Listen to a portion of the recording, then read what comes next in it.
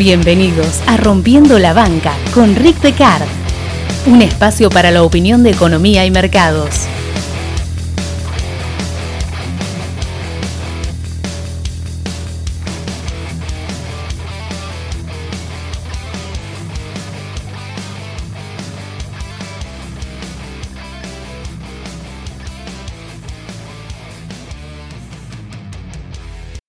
Cuando uno estudia economía en serio, una de las primeras cosas que aprende es a respetar a la economía. Aprende que hay que respetar tanto a las variables macro y microeconómicas como a las herramientas de política económica, y que de no hacerlo la economía y el mercado no lo perdonarán.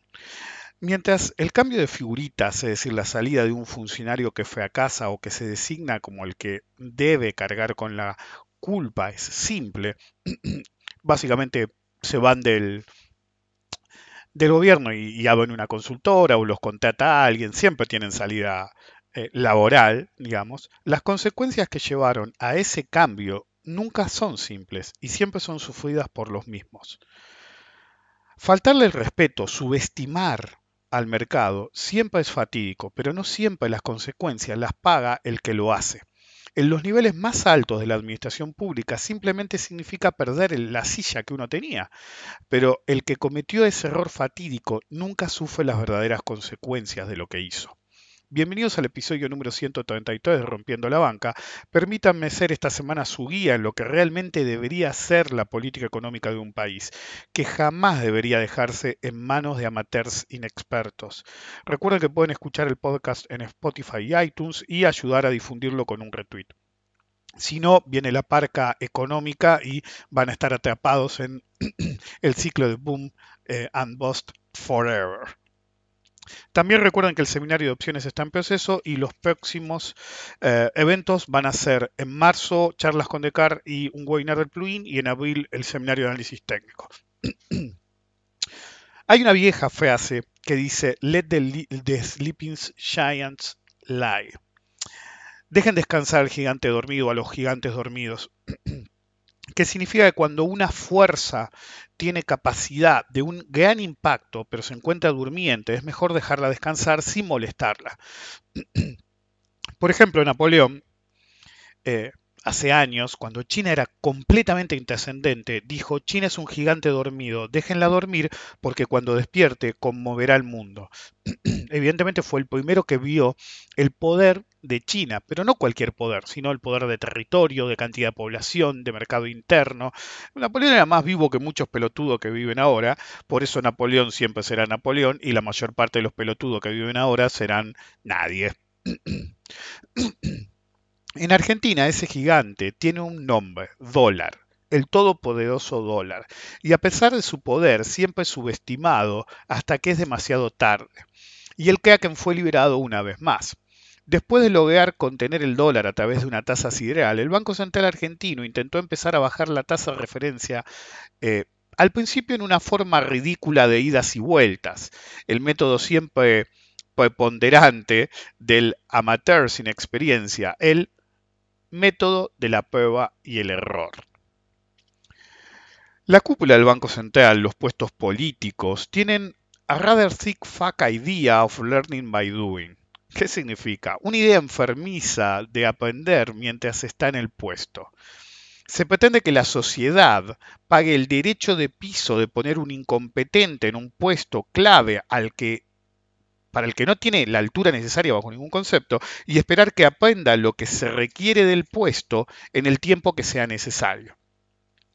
Para empeorar, debe haber algo en el agua del Banco Central. Es un argumento que en privado he usado varias veces. Tiene que haber algo en el agua del Banco Central. Es como si les pusieran LSD o algún psicotrópico para ver qué hacen y cagarse de risa. Por ahí es el FMI, la CIA, no sé, cualquiera. No sé, serán extraterrestres. Pero uno no se explica ciertas cosas. Uno dice, ¿tendrá algo el agua del Banco Central y se la pondrán para después cagarse de risa de la boludeces que hacen? Cuando el dólar alcanzó la banda inferior de la banda, que realmente no existe, el accionar del Banco Central produjo un patrón de estrangulamiento de volatilidad. Este fenómeno siempre termina igual. De hecho, cuando fue la mega devaluación desde la zona de 20-25 hacia la zona de 40, mencioné que ese fue una de las alertas, el estrangulamiento de volatilidad. Si bien este estrangulamiento de volatilidad no fue exactamente igual y no era tan impactante y era en un punto de equilibrio superior, básicamente siempre termina igual, con una suba del tipo de cambio.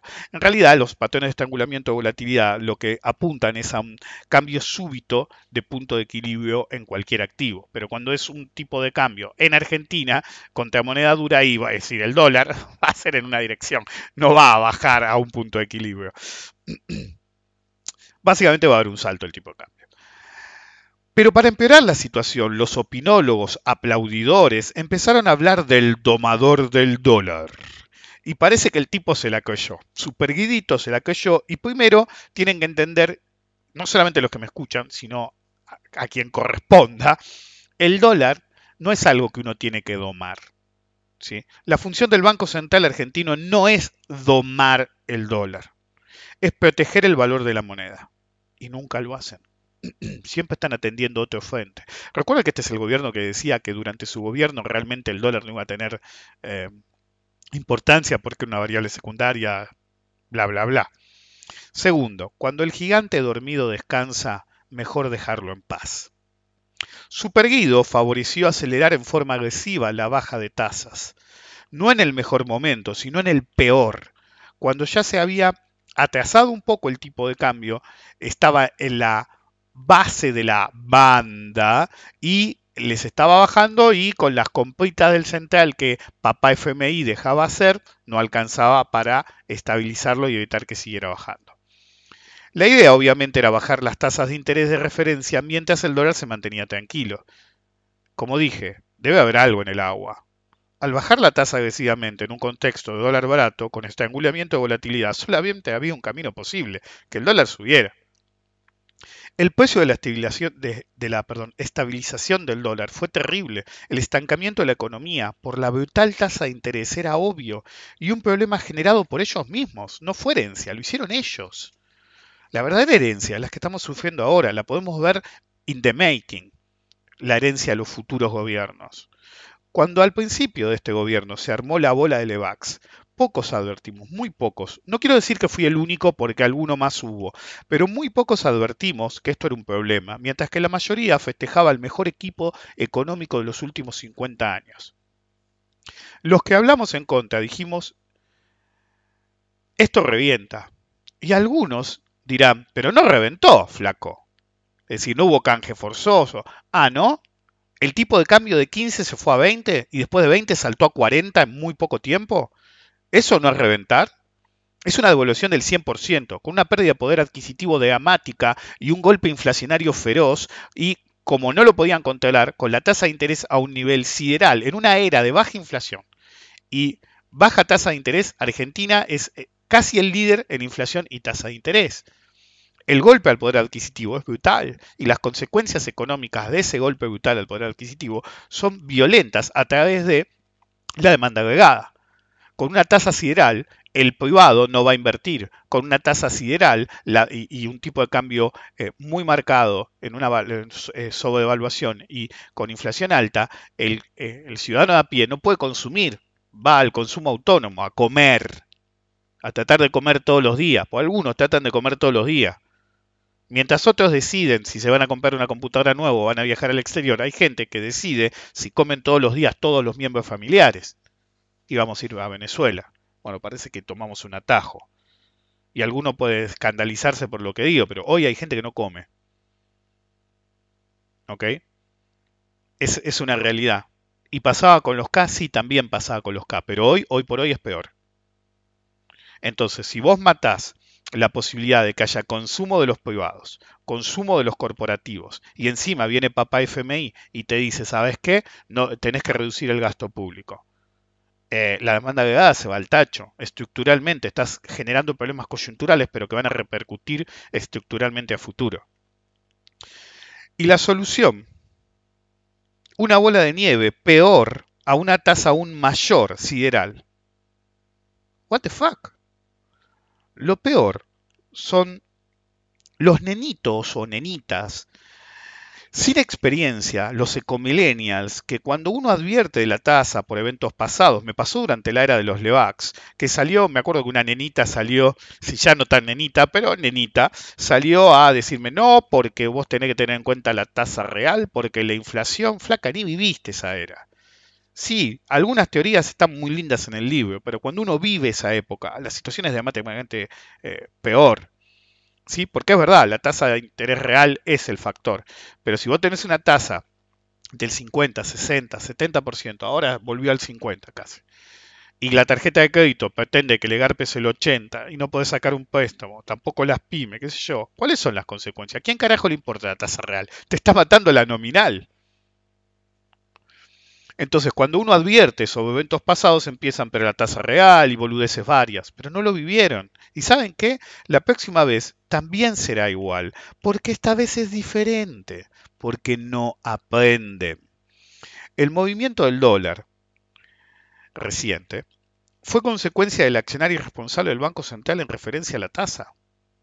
Es decir, digamos que tomamos todos los errores pasados y decimos, no, todos fueron culpa de los anteriores, todos, absolutamente todos los errores fueron culpa de los anteriores, lo cual no es así.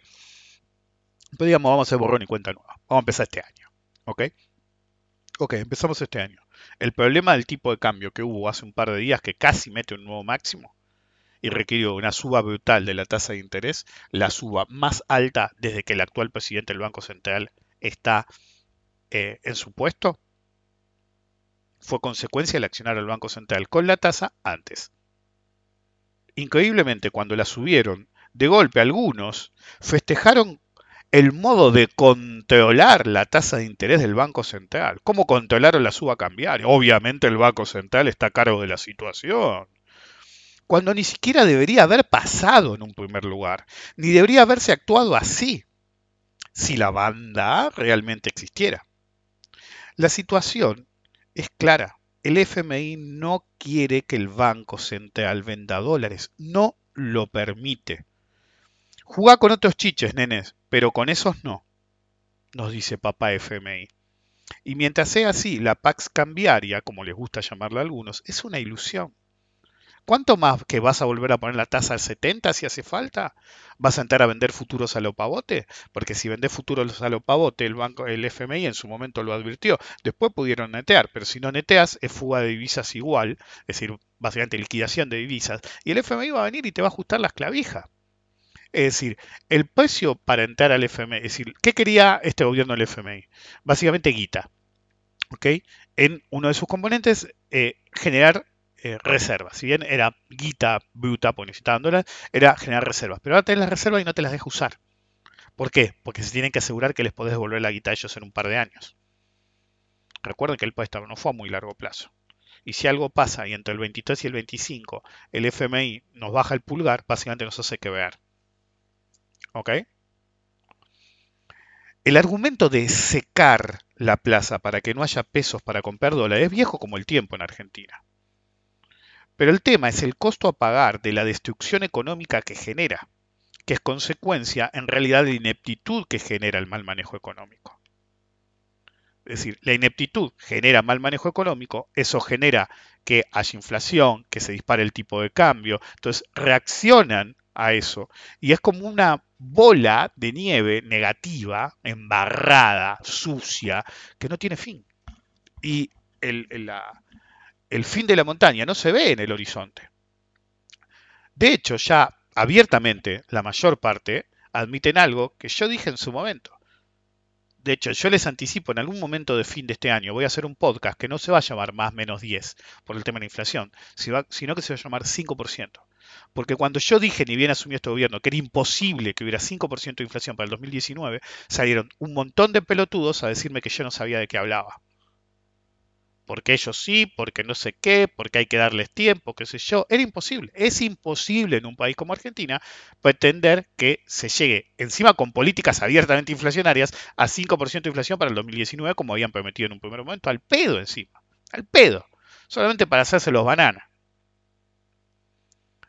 Entonces, ahora muchos admiten que va a ser muy difícil bajar la inflación y que la inflación llegó para quedarse. Y si siguen metiendo aumentos, obvio. Ergo, la tasa alta llegó para quedarse, que equivalen en conjunto a un constante atraso cambiario y presiones devaluatorias. Pero hey, lo importante es llegar a las elecciones, papá. ¿Están seguros que van a llegar bien? Yo quiero creer que el argentino medio es un poco más vivo, ¿ok? Realmente, díganme K, díganme Peroncho, díganme lo que quieran, pero realmente yo no entiendo al tipo que defiende este gobierno, ¿ok? Yo entiendo al tipo que en su momento eh, es decir, yo puedo entender, me puedo mimetizar, si quieren, con el tipo durante el gobierno anterior que no le iba mal, ¿sí? Pero una cuestión ideológica hacía que dijera este gobierno de mierda, qué sé yo, bla, bla, bla. Que le des con un caño al gobierno que te dio, tiene cierto sentido. Enfermizo, pero sentido al fin. Pero el gobierno que solamente te quita, ¿qué carajo está defendiendo? La semana pasada les hablaba de la certeza de la demanda agregada en términos de teoría económica. A propósito, varios me tiraron nombres en privado, ridículos. Hubo un par de nombres que digo, flaco, ¿qué tomaste agua del Banco Central? Del economista que no recordaba el nombre, ¿se acuerdan? Solo uno acertó, ¿sí? Era Kalecki, eh, el, el economista que no podía recordar el nombre, espero no volver a olvidármelo. Paradójicamente, el que me lo dijo, le dije, correcto, era ese y no me habló nunca más. Pero bueno, me dijo el nombre, fue el único. ¿Ok? Pero también, en otras verdades, dicho eso, pero también en otras verdades económicas hay simplificaciones estúpidas. Si bien hay cosas que son correctamente planteadas, hay algunas que son simplificadas estúpidamente por el contexto en el que se utilizaron en su momento. Una de las peores es el concepto de que el ahorro es igual a la inversión. Es una de las, es decir, cuando uno va a macroeconomía en cualquier país del mundo, es una de las primeras cosas que se te olvida cada vez que te muestran cualquier modelo pedorro que no sirve para un carajo, ahorro igual inversión. ¿Ok? Porque es una simplificación. Básicamente les sirve porque agarran un montón de conceptos hipercomplejos y lo meten en dos letritas y un signo igual. Entonces, con eso, claro, cualquier cosa te van a dar los modelos después de tomar esa pelotudez. Ese concepto tiene dos problemas, uno simple y uno complejo. El problema simple es que se ignora lo que se conoce como fricción temporal. ¿Ok? Y si no se conoce, es otra de las cosas que inventé yo. Si saben todas las cosas que inventé para explicar cosas que nadie explicó. Bueno, si alguien lo explicó, por ahí hasta lo explicó con otro término, para mí se conoce como fricción temporal. La inversión no es continua, ¿sí? Es discreta. Es decir, yo no invierto, es decir, cada centavo que me entre a mí y no lo necesito para consumir, no va automáticamente a inversión. ¿Ok? Es imposible. Incluso si yo me manejara con plazos fijos en un banco, time deposits, no voy a depositar cada centavo que me entre. Pero, qué sé yo, como mínimo me sume 100 mangos, 200 mangos, 1000 mangos. Si no, no me voy a mover, incluso si lo puedo hacer de casa. Por eso la inversión no es continua, sino discreta. ¿Ok? Debe generarse el ahorro, ¿sí? Crear el stock necesario para poder eventualmente, y si se quiere, traducirlo en inversión. Es decir, acumular una cierta cantidad de dinero, por mínima que sea, ¿sí? Un umbral propio, para ir incorporándolo a lo que nosotros vamos a conocer como inversión. Sea inversión en el mercado, sea inversión en una propiedad, sea inversión poniendo la guita en el banco. Es decir, por más es decir, yo nunca voy a tratar a alguien de boludo, como hay uno en Argentina que dice, si compras dólares y metes la guita en plazo fijo, sos un boludo. No, el boludo sos vos, que no entendés que mis preferencias apuntan a si yo quiero meter la plata en un depósito a plazo fijo y es asunto mío. Y el boludo sos vos, que no entendés eso. Entonces, el problema no es solo esa fricción temporal, sino que durante el proceso de formación de ahorro puede ocurrir algo que directamente haga que no se traduzca como inversión, incluso jamás. Porque la correcta ecuación no es ahorro igual inversión, sino que debería decir ahorro igual inversión, pero del lado del ahorro desagregar, siendo la ecuación correcta ahorro menos ahorro de atesoramiento menos ahorro de especulación. Porque el ahorro tiene muchos componentes, pero uno lo puede definir en un grupo muy sintético con tres componentes. Uno es el ahorro que eventualmente sería destinado a inversión, pero uno puede ahorrar para atesorar. Y uno dice, bueno, pero vos juntás dólares, estás invirtiendo, sí, es algo que yo sostengo siempre que uno invierte en dólares, sí, es decir, es una inversión como cualquier otra. Pero el problema es que si vos comprás los dólares para guardarlos en una caja de seguridad durante años, no es inversión.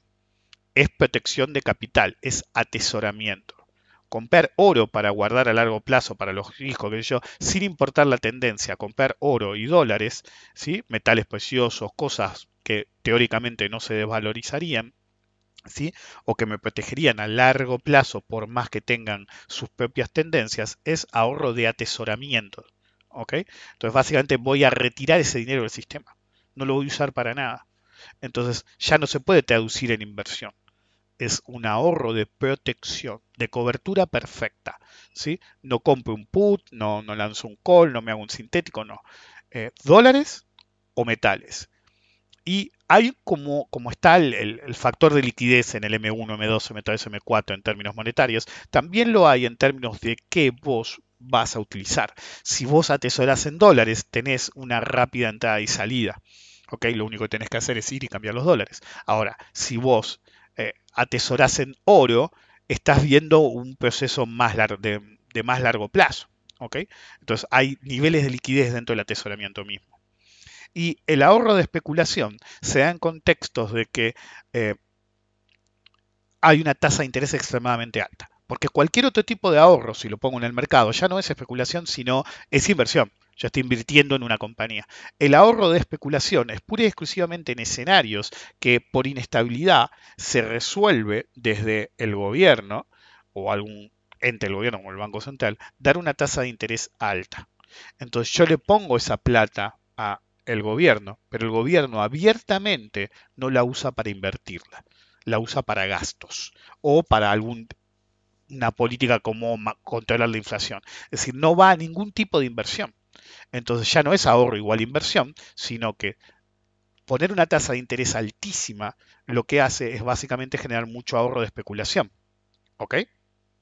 Bien, entonces la correcta fórmula sería A menos, es decir, ahorro menos ahorro de atesoramiento menos ahorro de especulación y el resultado sí es inversión. En países centrales estables, el ahorro por atesoramiento no es un problema, ¿sí? Es simplemente marginal. Normalmente en Estados Unidos tienen a los PEPs que compran oro, oro, oro, porque ven que va a haber un colapso en la civilización.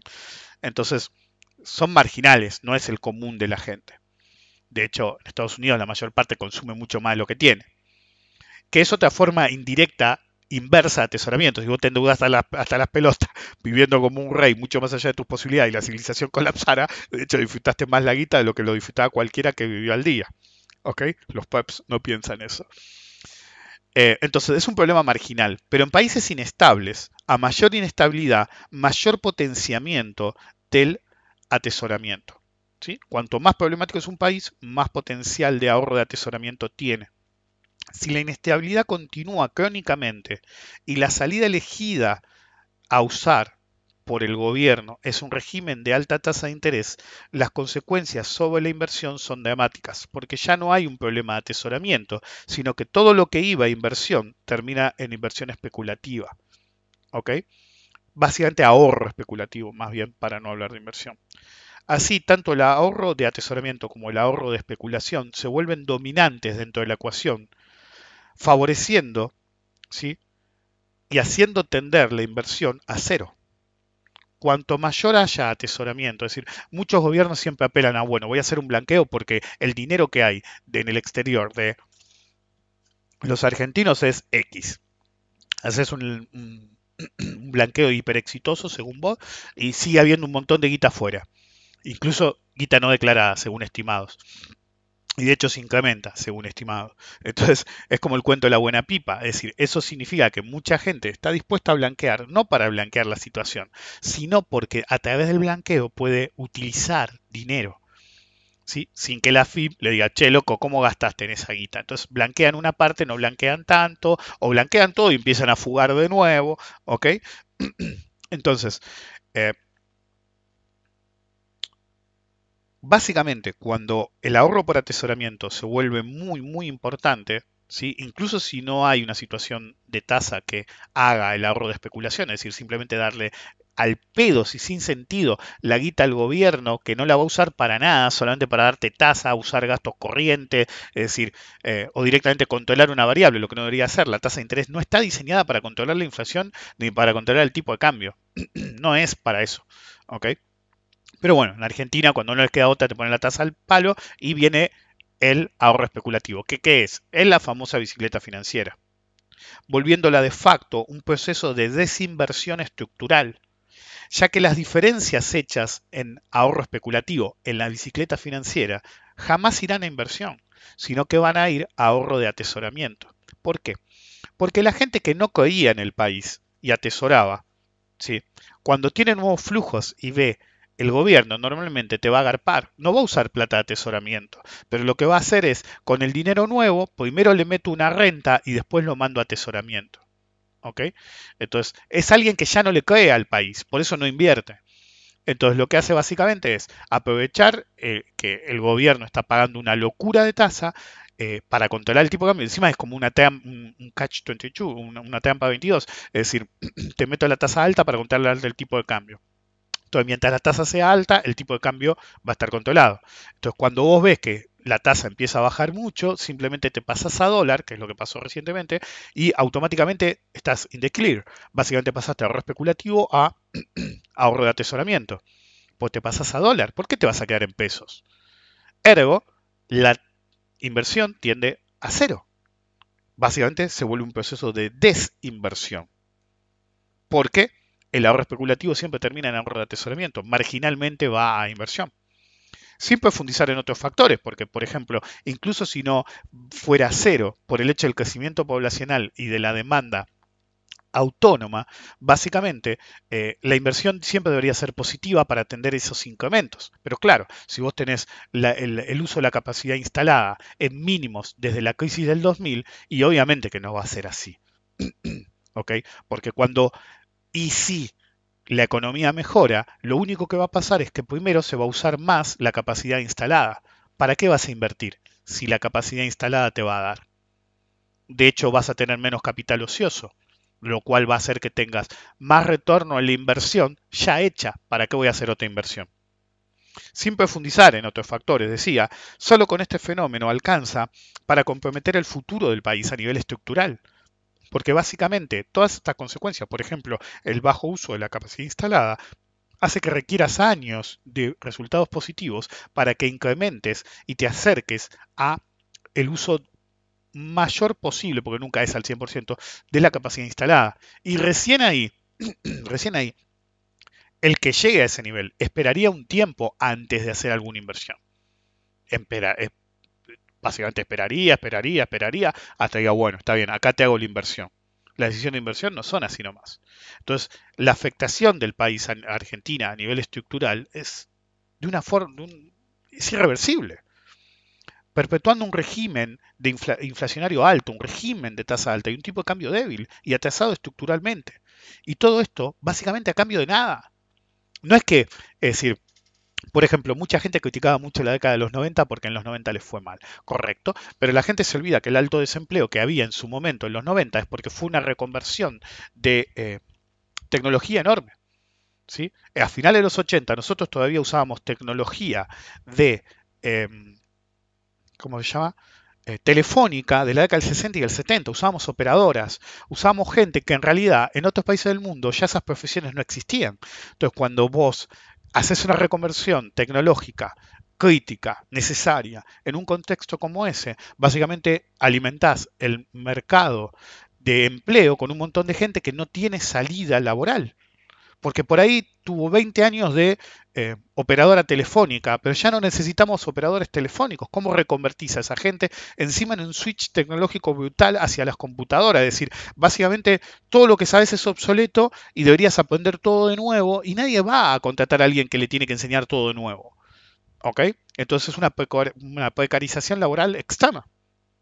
Pero en este gobierno actual no hubo recambio tecnológico, no hubo nada.